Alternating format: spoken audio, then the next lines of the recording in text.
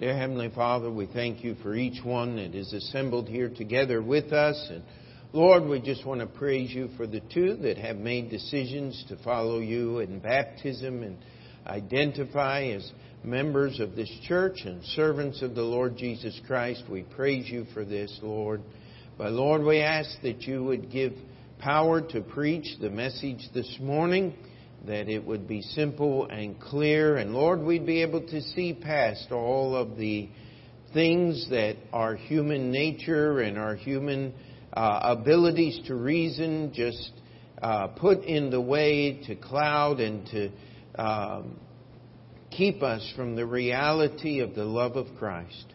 We ask that you would work in each heart that we may be drawn to you. In Jesus' name we pray. Amen.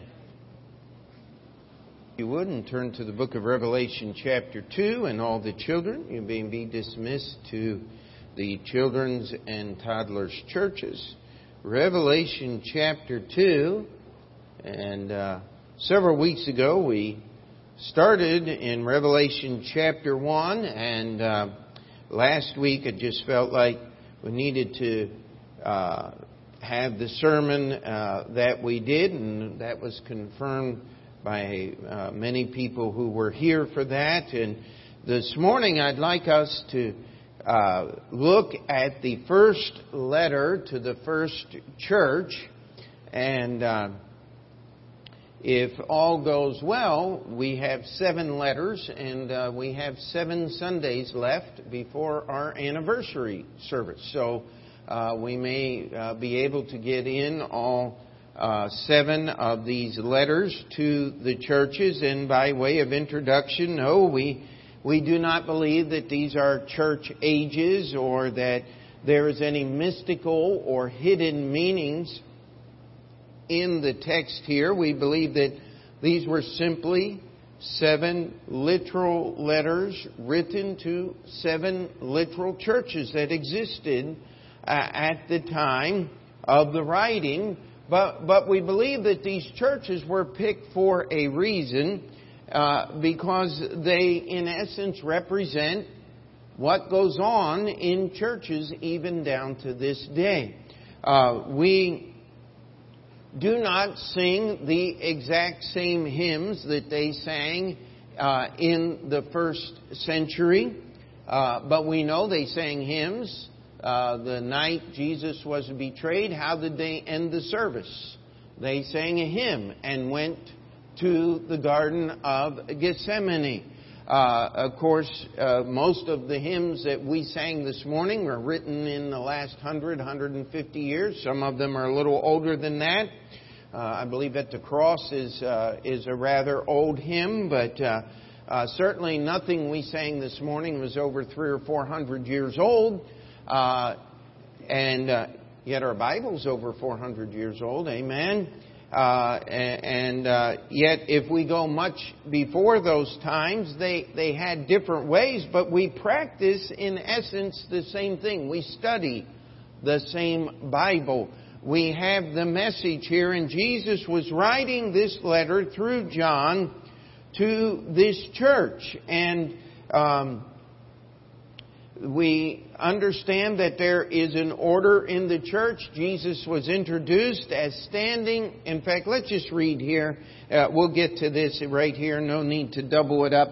Chapter 2 of the book of Revelation, verse 1. Unto the angel of the church at Ephesus write, These things saith he that holdeth the 7 stars in his right hand, who walketh in the midst of the 7 golden candlesticks.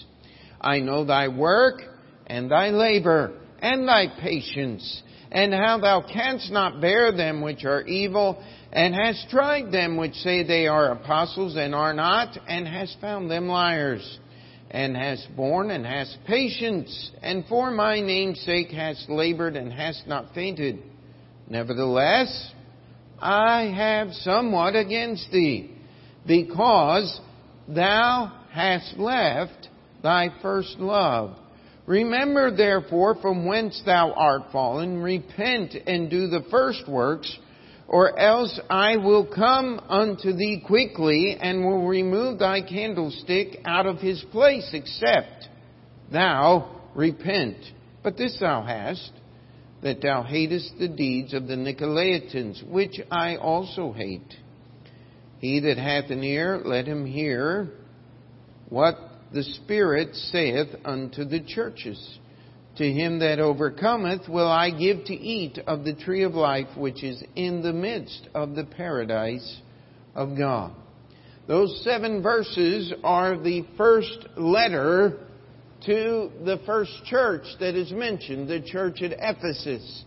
And if you'll remember your Bible history, the church at Ephesus was actually the longest single place that Paul stayed during his church planting work. His entire ministry. He spent 3 years in Ephesus. And if you'll remember, they had a great revival in the city of Ephesus in the fact that people brought out all of their occult books and witchcraft and whatever the equivalent of their Ouija boards and things like that, and they burned them and their tarot cards and all of these things, and made such an ordeal in the city that the idol makers at the temple of Diana or Artemis there in the city of Ephesus were afraid that the temple was going to close. And so they set the entire city in a riot and tried to eradicate Paul and the Christian followers. And yet the church at Ephesus has a history. We have them sitting. If you study church history, you will see the church of Ephesus repeated often down through the ages until even after the fall of the Roman Empire, there was still a testimony of a church at Ephesus. Now, was it a good church way up then, 500 AD? Probably not, because things had already started changing at the church of Ephesus, as evidenced in our letter. This was 30, possibly 40 years after Paul was there himself and wrote the letter to the to the church at Ephesus. And if you'll remember, as he was going to Jerusalem before he was arrested and Paul was put in prison for at least 4 years, he met the elders at Ephesus, and he said, "You're not going to see my face again."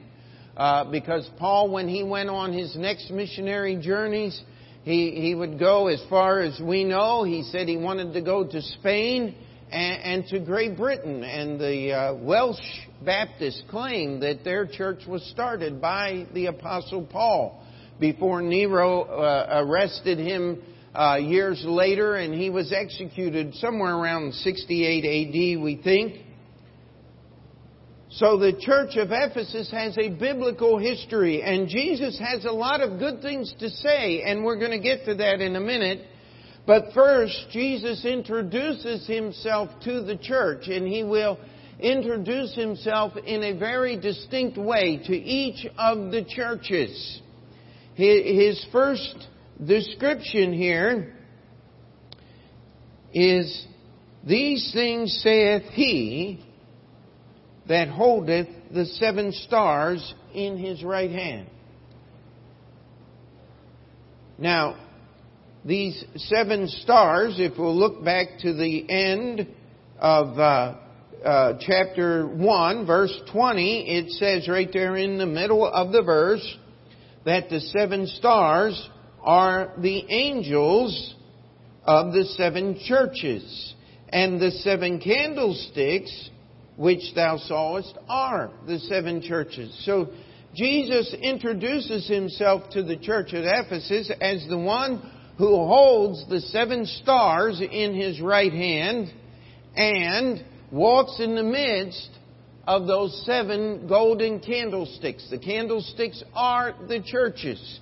And we can take that directly back to the Sermon on the Mount, where Jesus said, "Ye are the light of the world." This is not something that is an individual task or duty. It's something that's to be carried out through the church. Amen?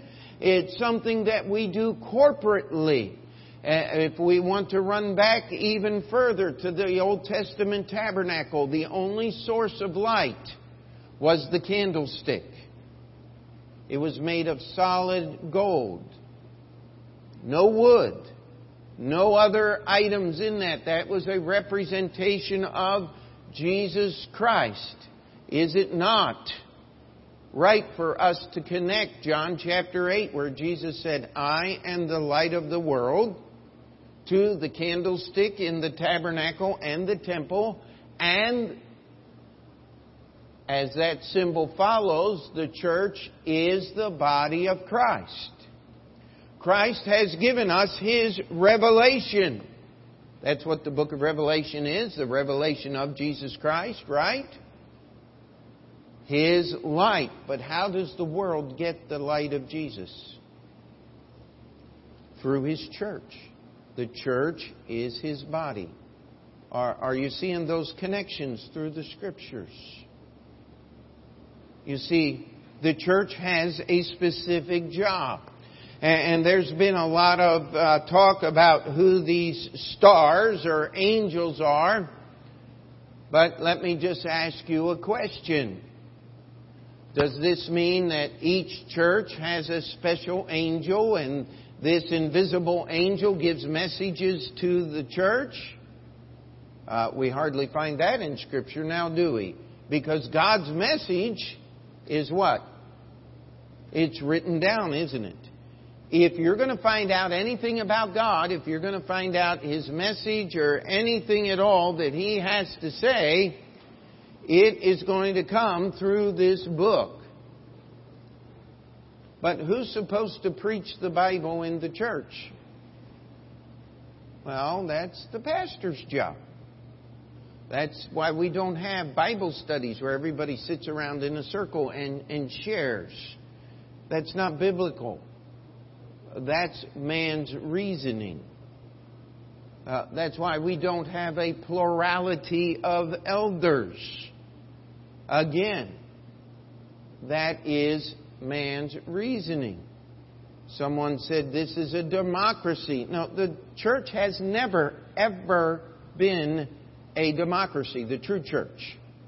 Now, the congregational church was because they didn't have a Bible and they didn't have pastors that led the church. And so, in order to figure out what they were supposed to do, the congregation made the decisions. Hence, the name Congregational Church. You don't see very many of them. We saw one upstate New York when we were on vacation. Most of them have become Unitarian churches, meaning they no longer believe in the Trinity of God. They just believe in this force out there, kind of like Star Wars nuts.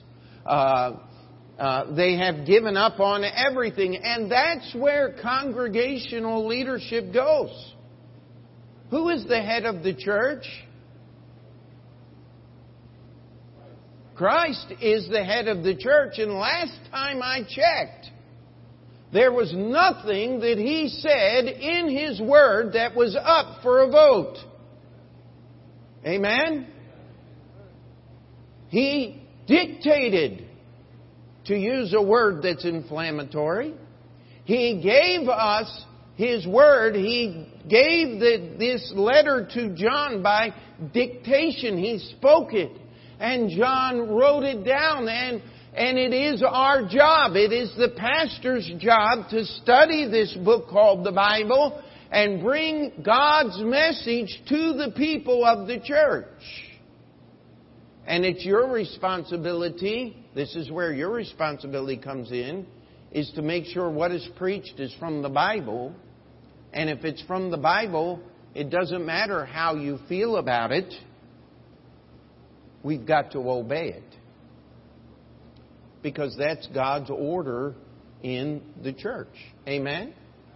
And Jesus introduces Himself. He says, listen, I'm the one that's holding those 7 stars, those pastors of those churches, and I'm addressing this letter to the pastor so that he will take this message to the church that I am the head of, because I'm the one that's in the midst of the 7 golden candlesticks. If the world is going to see Jesus,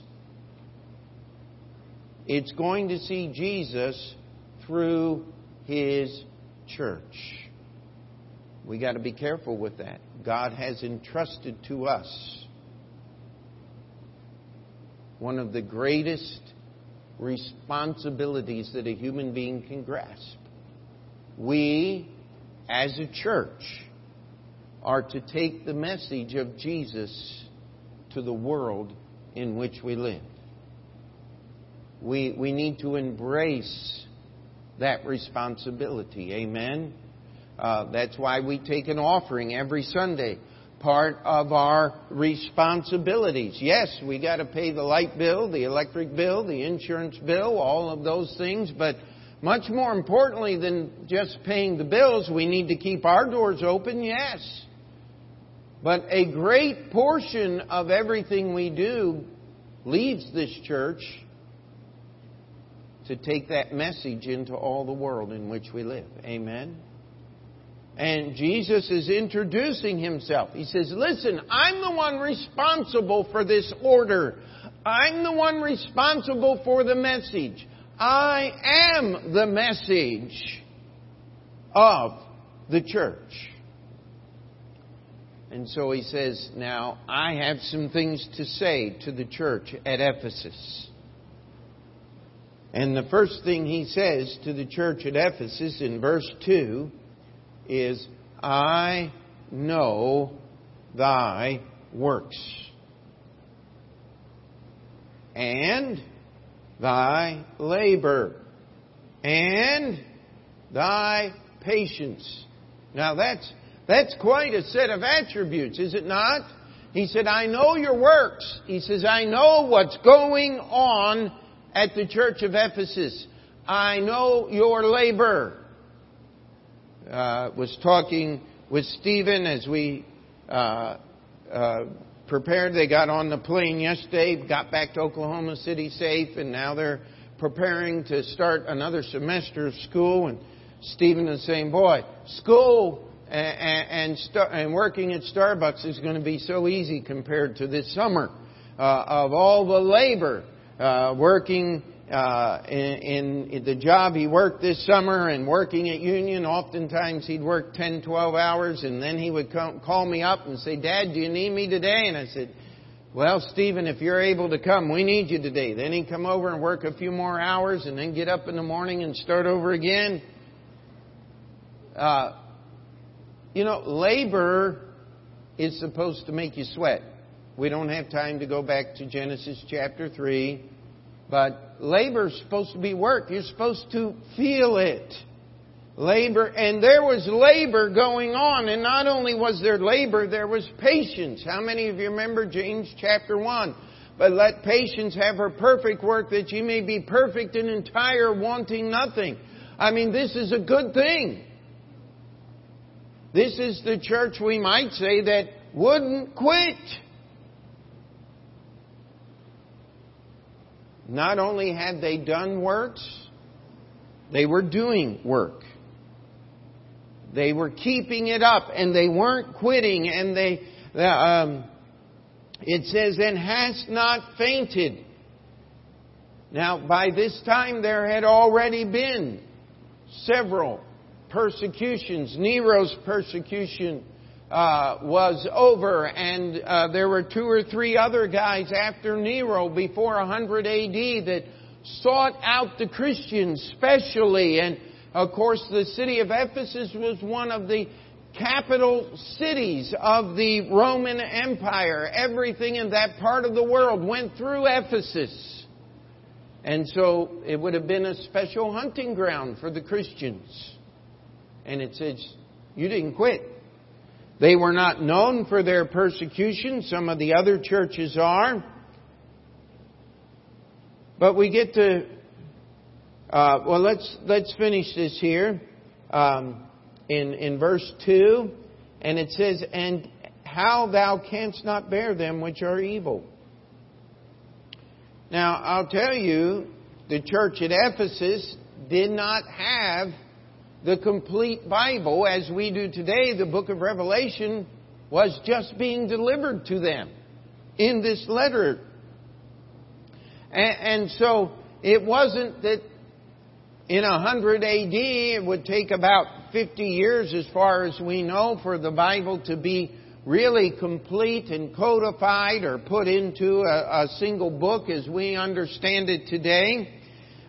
There were just individual letters that were being passed around and copied, and it says that the Ephesians could not bear them which were evil, and tried them which say they are apostles and are not, and has found them liars. I mean, I don't understand today why we have so much problems with cults and false types of worship. Because all you have to do is get out your Bible. And people like Jim Jones, if you're old enough to remember him, immediately, glaringly show up as false prophets. The wacko from Waco, David Koresh, Sun Myung Moon, who blasphemously reports that Jesus appeared to him and asked him to straighten out the mess that Jesus made, the mistakes that Jesus made during his earthly ministry. What could be more blasphemous than that? How in the world could you have a Church of Jesus Christ headed by a cuckoo like that? How about Mr. Applewhite and the plastic bags and everybody who committed, 9 other people committed suicide with him so that they could get on the mother ship as it was orbiting close to Earth. And nobody wants to mention that Mr. Applewhite was only able to join polite company when his medications were correct. That's true. The guy was a verified nutcase, and yet 8 other people followed him to their death because they refused to believe the words of this book called the Bible. See, only God has the right to define what is evil and what is good. We live in a world where they're trying to redefine those words. I heard a news clip the other day. Anyone who's against the true love of people is evil. And of course the context was sodomites. That's not true love. The Bible tells us that's the deepest perversion that mankind can sink to. And how in the world can promoting evil be good? And yet that is the mind of the world in which we live. That's the mind of our governor. Remember what he said a little while ago? He had to correct himself when he said there's no room for people who don't believe in abortion in New York State. Well, I'm talking about politically. Liar. You would just love a world where you were in charge of everything and everybody. Praise God, that hasn't happened yet. But let me tell you, he's not the first to have said such things. Nero was going to eradicate all the Christians. And less than 300 years later, 240 years later, the Roman Empire adopted the cross as their symbol. Not that the Roman Empire became Christian, of course not. Roman Empire's never been Christian, never will be. But there were so many Christians in the Roman world in 314 that the pagan Emperor Constantine, the founder of the Orthodox Church, adopted the Christian symbol, the cross, so he could get enough people to follow him to become Caesar. Amazing, isn't it? And so as we look at this, we find that this church worked, they were labored, they had patience, they didn't quit, they endured hardness. They could not bear them that were evil. And they let God define what you're evil. And as today there are many false prophets out there, they tried them. How do you try a false prophet? We've just been through that. You get out the Bible. That's how you find out who's telling the truth and who's lying. Just the way you can tell the difference between what is righteous and what is unrighteous. Amen? And the church at Ephesus did all of these things. Sounds like a good church. And hast borne and hast patience, and for my name's sake hast labored and hast not fainted. Verse 3. Verse 4. Nevertheless, I have somewhat against thee, because thou hast left thy first love. Wow. What an indictment. And we're going to come back to that. But at this point in the message, I just want to touch on this thing. Jesus says to the pastor, to this church, that I have somewhat against thee. I have something against thee. I am against my church. Now, why was Jesus against His church? He said, because thou hast left thy first love. Now, let's just look at those words. Thou, he's talking to the pastor, to whom the letter is addressed, and in reality to the church as a whole. This was not something that was just done by one individual in the church. This was something that was corporately done. This was something that was reflective of the entire church there at Ephesus at this point. And remember, there's about a maximum of less than 40 years since Paul was there starting the church, that when this letter was written. And so it's not a long time period here. There arguably could have been some of the same people that knew the Apostle Paul who were still members of the church. Several years ago, we had the privilege of being back at Cleveland Baptist Church, our sending church, for their 50th anniversary. And that was just a very, very special time. And many of the people that were there were at that church 50 years prior when that church was started. It's an amazing, amazing thing. And so, we're not talking a long period of time here, but he said, thou hast left. Now, when you leave something, when you decide to stop doing something, is that not a willful choice? Is that not something you think about and then you make a choice of will and behavior that makes you part or leave that thing? And so the condemnation is you as a church have made a choice. That choice was followed by action. And that action has caused you to take your first love and to disregard it, to lay it aside. Now, before we get back to what the first love actually is, let's get a few things that it's not. Number one, it's not a desire or a passion for the true work of the true church, because Jesus had just commended the church at Ephesus for having all that. I mean, so many times we read the commentaries and they say, oh, the church lost their passion for their work. They were doing the right things, but they just were doing it mechanically. And that is very close to the truth, but it misses by a mile. Because it wasn't just, they were doing the work. And Jesus said, you have patience, you're doing the work for the right reason. So it wasn't just a misplaced passion for the work of Jesus Christ. It was not a lack of zeal for true doctrine, because when we get to the end, He's going to tell the church, He says, but this thou hast, that thou hatest the deeds of the Nicolaitans, which also I hate.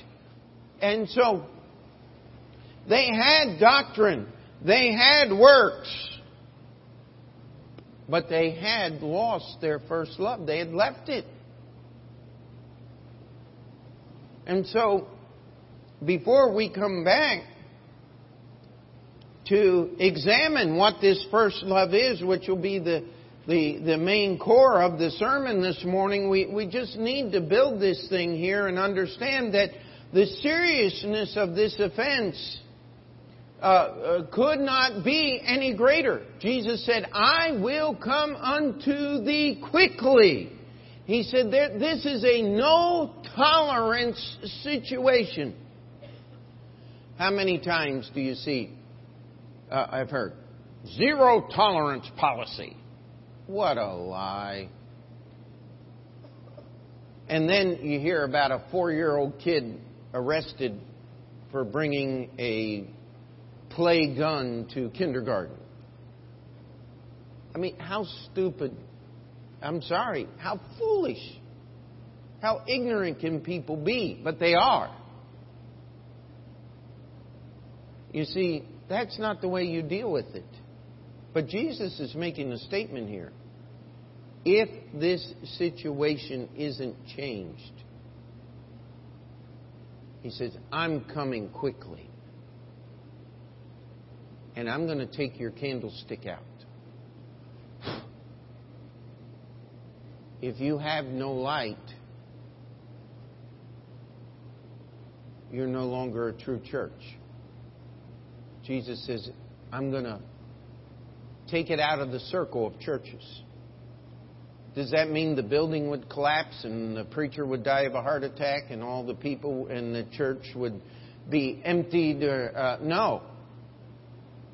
It means that Jesus was no longer going to hold the pastor, the star in his hand, and He was no longer going to be reflected in the light of the candlestick, because that candlestick was going to be put out.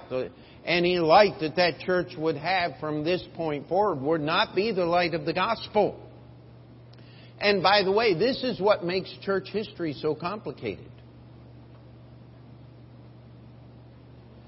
Is because we know the church at Ephesus did not cease to exist. In fact, when Constantine founded what was to become known as the Orthodox Church, Ephesus and its pastor was there at the first meetings and helped formulate that monstrosity that would become this great collection of man's thoughts and traditions and all of these things. And Jesus had nothing to do with that church whatsoever.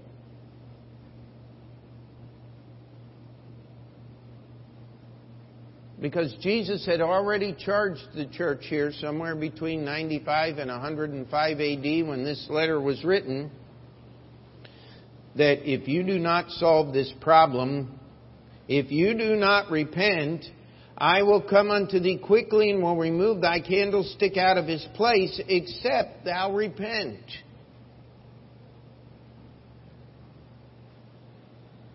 And so, Jesus says, listen, I want you, in verse 5, to remember therefore from whence thou art fallen, and repent, and do the first works. He said, this is the remediation. This is how you solve the problem. This is the remedy, we might say. He says, you're fallen. The level on which you operate today is not the level of which I expect you to operate as a church. And the connection between those two levels of operation is the first love. He said, you've left that first love, therefore the things that are going on are not like it used to be. You need to remember from whence thou art fallen and repent. Now, how many of you remember when you got saved? You heard this message from the Bible that you were a sinner. That Jesus was the only possible solution for your sins. And you repented. Someone said, yeah, I was very sorry for my sin. No, that's not repentance. What is repentance?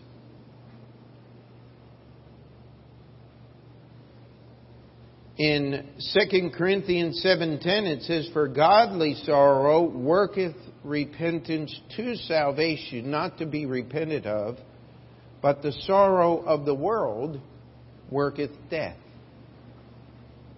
You see, godly sorrow works repentance. Worldly sorrow works suicide, works murder, works depression. Just being sorry does not solve any problems at all. But godly sorrow. Now, what's the difference? Well, the adjective godly tells us what kind of sorrow. If we will have the same type of sorrow that God had, it will lead us to a change in behavior, and that's what repentance is. Remember, Esau sought repentance carefully with tears and was never able to find it? Because every time he worked through that situation, he came down to the final conclusion, I was going to die. I had to sell my birthright. It wouldn't have done me any good if I were dead. Now, was Esau going to die? No more than you or I.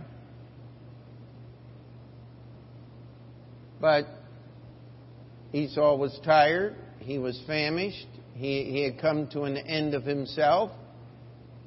And he decided that the most precious thing that God had bestowed upon him because of his place as firstborn was worth no more than a pot of beans.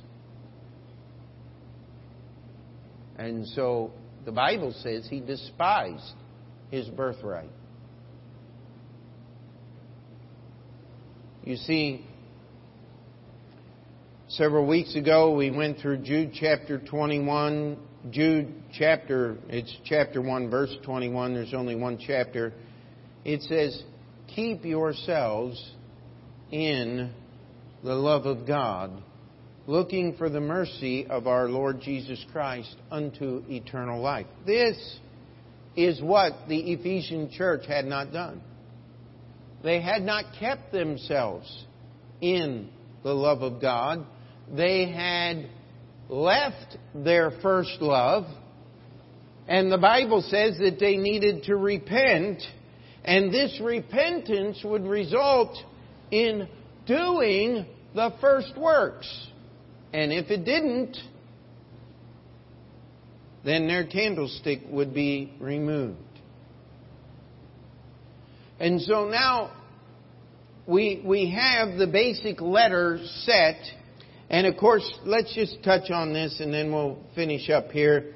It says in verses 6 that you hate the deeds of the Nicolaitans. So the church was doctrinally correct. And don't get too caught up in the Nicolaitans. There are as many definitions of Nicolaitans as there are people to invent them.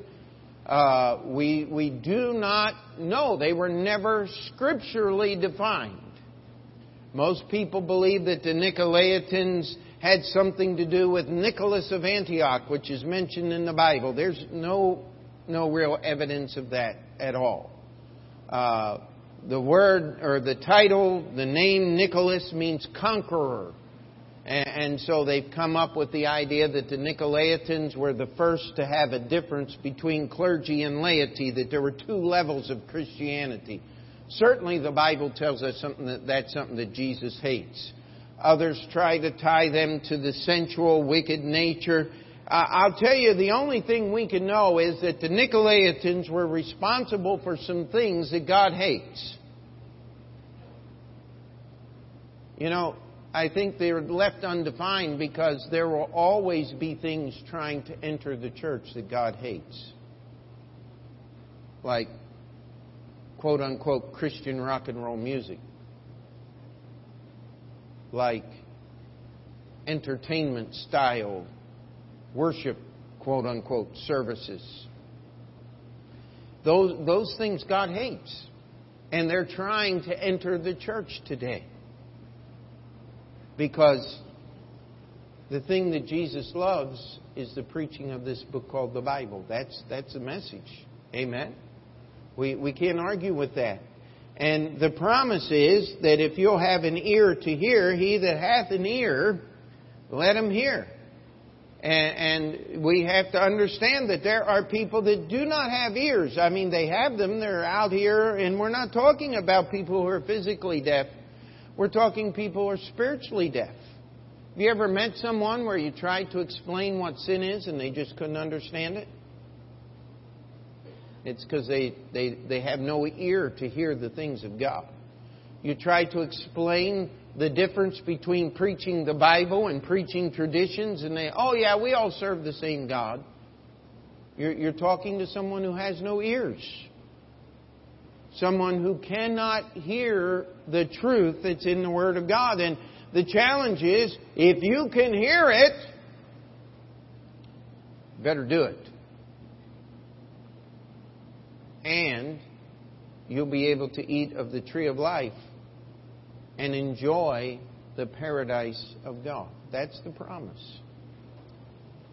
But I think if we're going to understand this first love biblically, that we ought to let the Bible define it for us. And so the next few moments, I want you to turn with me to 1 John chapter 4. 1 John chapter 4.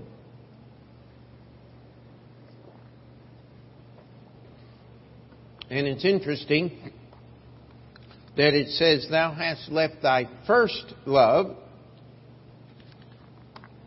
And so let's just look at what the Bible says about that first love. Let's start in verse 16 of 1 John chapter 4. And we have known and believed the love that God hath to us. God is love. And he that dwelleth in love dwelleth in God, and God in him. So, God is love. Would that not be the first love of the Christian? Let's keep going. Herein is our love made perfect, that we may have boldness in the day of judgment, because as he is, so are we in this world. You see, if we want to be ready, unlike the Ephesian church, to meet the Lord on the day of judgment, we need to have love that is perfect. Amen? And goes back to that word, perfect. Does not mean with sinless perfection. It means complete. Lacking nothing. It's a very simple word. And how can our love be complete? It says, because as he is, so are we in this world. Now we go back to the very beginning of our message. Jesus is the light of the world. Amen? How is that light to get to the world in which we live? Through the golden candlestick, the local church, which is the body of Christ. So if we take that simple message of God's true love to the world, we are, as he is, so are we in this world. We're the message that God wants to get into the world. But when we do things to muddy the message, when we change things in that message, when we make substitutions in that message, have we not left our first love? You see, the next verse is, there is no fear in love. But perfect love casteth out fear, because fear hath torment. He that feareth is not made perfect in love. How many of you have been afraid to obey the Bible? Hello? Had one honest person here this morning other than me. You know what? If you're afraid to do what the Bible says, you got a love problem.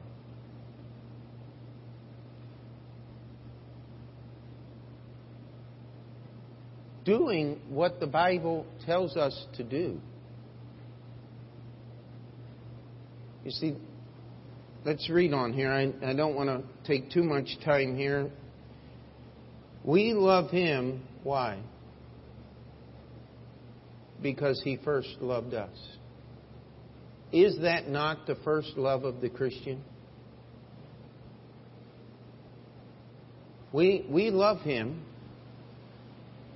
The first love that we have expressed toward God is because we understand His love toward us. I think the way that I've tried to put this over the years, what you do to get saved is what you do to live for Him each day. But what happens is we get comfortable in our Christianity. We get used to doing what's right.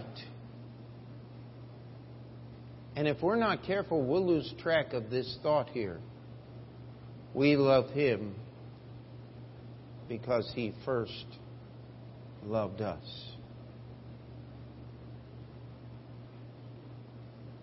Could I challenge you that this world is full of unlovable people? And could I further challenge you that you and I are in that number? We've got to be honest. If we're not honest at church, where are we going to be honest? See, here's one of the problems of every cult that's out there. People start loving a man or a woman or a person or a leader because of how smart they are or insightful they are or caring they are. I mean, they have this Mother Teresa person who was the quickest saint to be beatified in that process in the Catholic Church. And yet I've read testimonies of people who have actually met her and had to do business with her, that she was one of the meanest, nastiest people they ever met.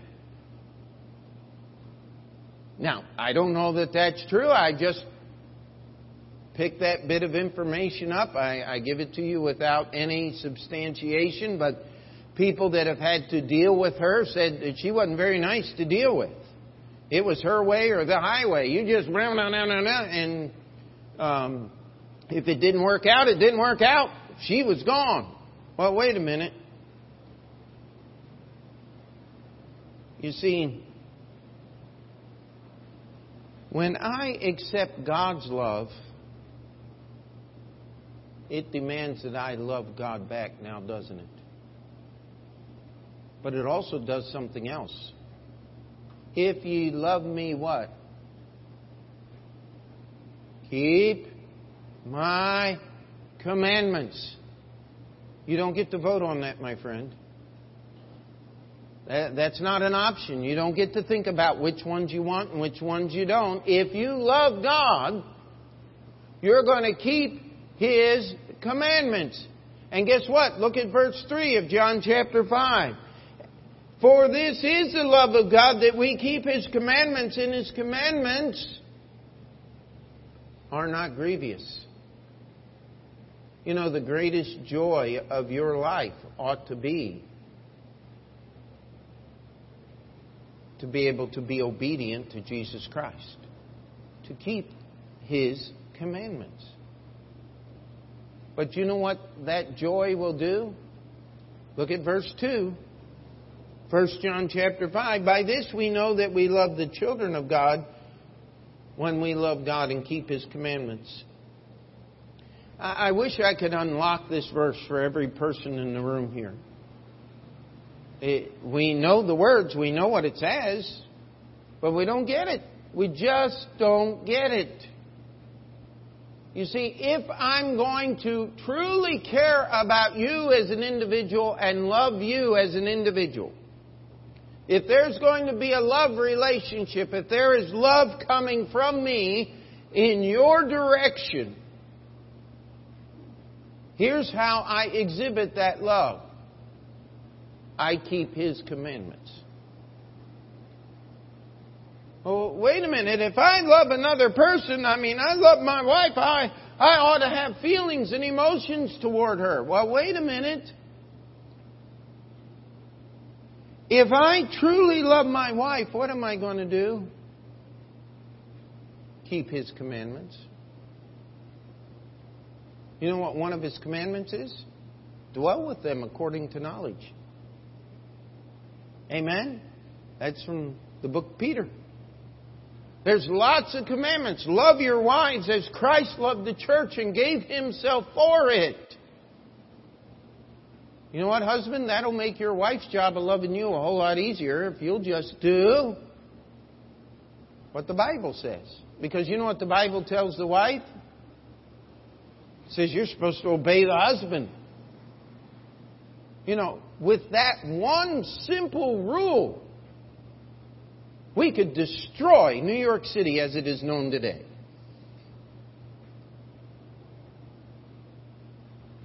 Could we not? Wouldn't it turn this city upside down if we just got rid of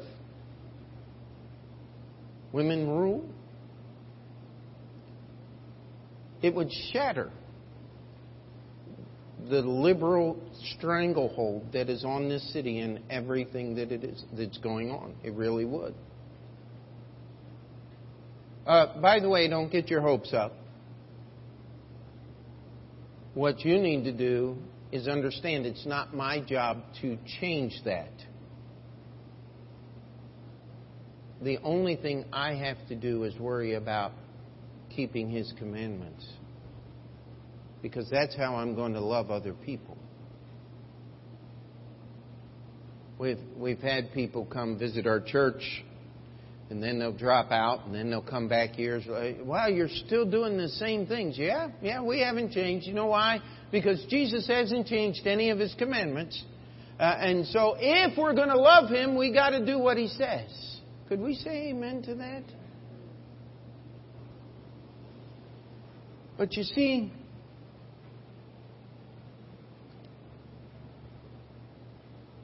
Second Corinthians 5:14 says, "For the love of Christ constrains us, because we thus judge that if one died for all, then we're all dead."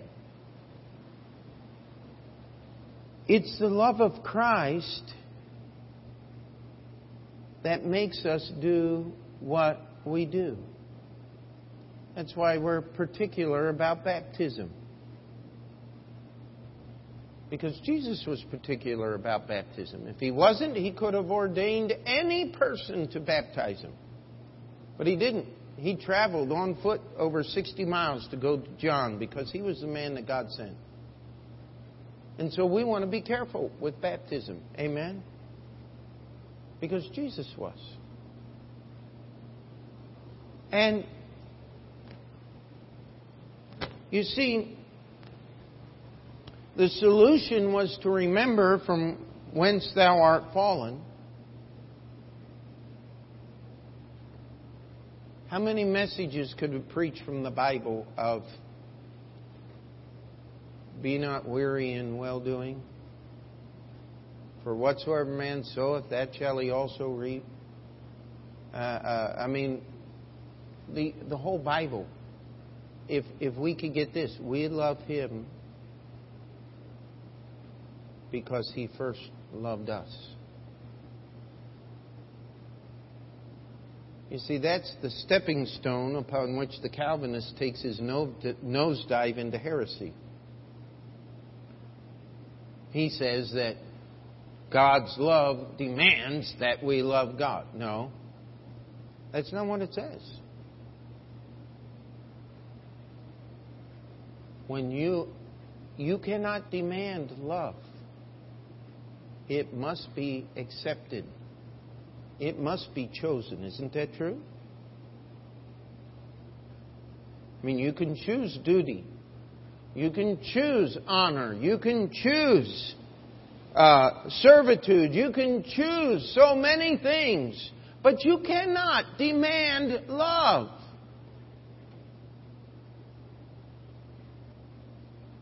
It's got to be accepted. See, there's a lot of people in this world that don't believe that they can accept God's love because they don't believe God loves them. Because they're too busy accusing God of doing mean things. That goes back to the fear thing. I'm not afraid of God in the essence He's going to do something bad to me. But I'll tell you what, there ought to be a little fear of God when I disobey Him. Now, shouldn't there? There ought to be a little fear knowing that He is the creator of the universe, the most powerful being that ever was, ever will be, ever could be. And yet He wants me to talk to Him. There ought to be a little respect there. But you see, you know what love does? Love says, I can go to Him with anything. From the smallest and most insignificant thing to the weight of the world. And you see, sometimes we lose that. Sometimes we get so busy that we even choose to lay it aside. Apparently that's what happened in Ephesus, was it not? They had forgotten that the basis of everything that the Christian is we love Him because He first loved us. Don't ever get over your salvation. And if you're here today and you haven't settled your salvation, you ought to get that done. It's not because of you. It's because of Jesus. Is there anything in your life that's so important that you wouldn't lay it aside to embrace Jesus Christ?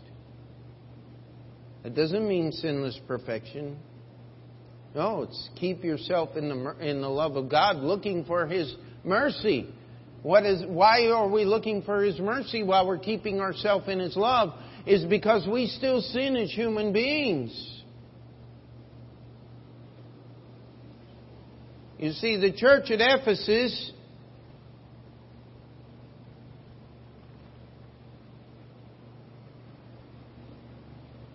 needed to hear something.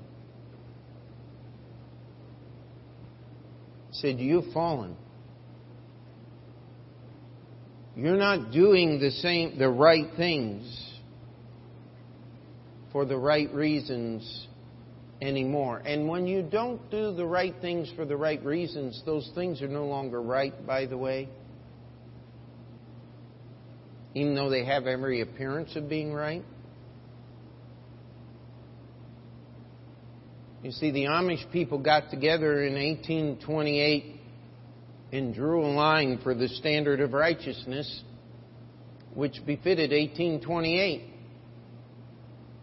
But they look rather strange in 2017, do they not? You see, Jesus drew the standard of righteousness when He died on the cross, when He rose again from the dead. And we can embrace that standard today. And I will tell you this, if you truly want to live what the Bible says, you'll be much stranger than the Amish people are to the world in which we live. But that's okay. Because I'm not afraid of the world. Because I'm in love with Jesus. I love Him because He first love me. He does not love me because I have some special ability that other people don't have.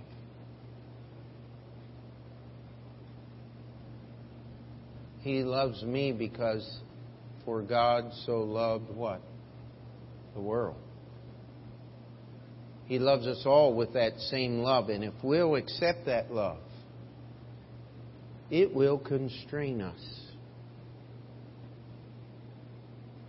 But you'll be more free in the constraints of God's love than you could ever be doing your own thing. We say amen to that?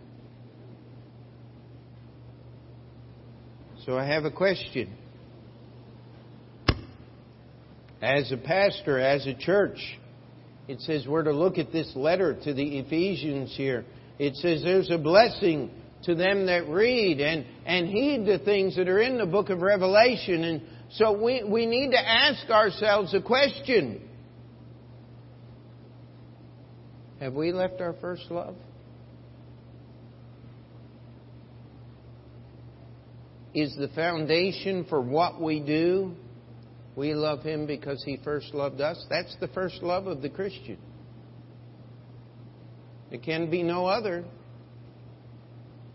That's how you got saved, amen? Is the foundation of your life that same love? Or have you looked for something deeper or something... That's what's happened to some of our young preachers. Is they're looking for something better than the simplicity in the Bible, and you can't find it. When you do, you no longer have Bible. You got something else. And that's why Jesus said, if you don't get back to that first love, I'm going to have to blow your candlestick out. I'm going to have to remove it because it's no longer reflecting my light. It's a different light. And the devil is transformed into an angel of light. So be careful. There are many lights in this world. But you can follow only one if you're going to be saved. That's the Lord Jesus Christ. And that love, it's not because of you. It's because of Jesus.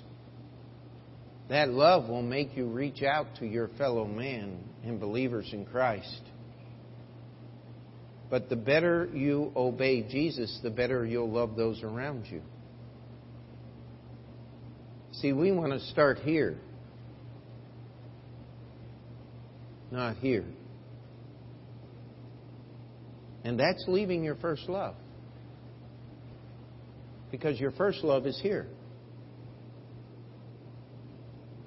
And you have to let that first love fill you. And you'll find out that you'll have more than you need to reach out to other people. But if you're so busy reaching out to other people, you're going to run out of the supply. And it won't be God's love anymore. It's going to be something else. And God said, no more. Now, if there's anything that'll put a little fear in our hearts, it's that. Amen? Here's the answer. Remember where you used to be. Repent. And do the first works. And we have a promise of God's blessing. Some people are going to miss heaven by so very little. But if it isn't, we love Him because He first loved us. It's not Bible. It's not salvation. It's just an imitation. And that's why Jesus has to blow out the candlestick. Let's pray. Dear Heavenly Father, we come before You today. Lord, we just ask that You would help us to to see this truth that is in your Word. Lord, to understand that it's not just a desire or a passion or a driving force in our life, but everything we are, everything we're about must be, we love Him because He first loved us. Lord, I pray for people that may not be saved in this auditorium this morning, that today would be the last day of their struggle and they would surrender to You. Lord, I pray for those that have left their first love, that they would be able to see and hear and understand this message, and that today would be repentance, and that tomorrow would begin the first works, that we may be restored. Lord, I ask that the mirror of Your Word would reflect truly, and each one of us in this room would be able to see ourselves as we truly are in the sight of a holy God. And Lord, that would lead us not to just simple fear and trembling, but to godly sorrow and repentance, that we may truly deserve that candlestick status as a church. Lord, that our light would shine brightly in these last days. Lord, we ask the Holy Spirit would have freedom to work. In Your name we pray. Amen. As Andrew comes and leads in the hymn of invitation, if you need to come and pray, the altar is open.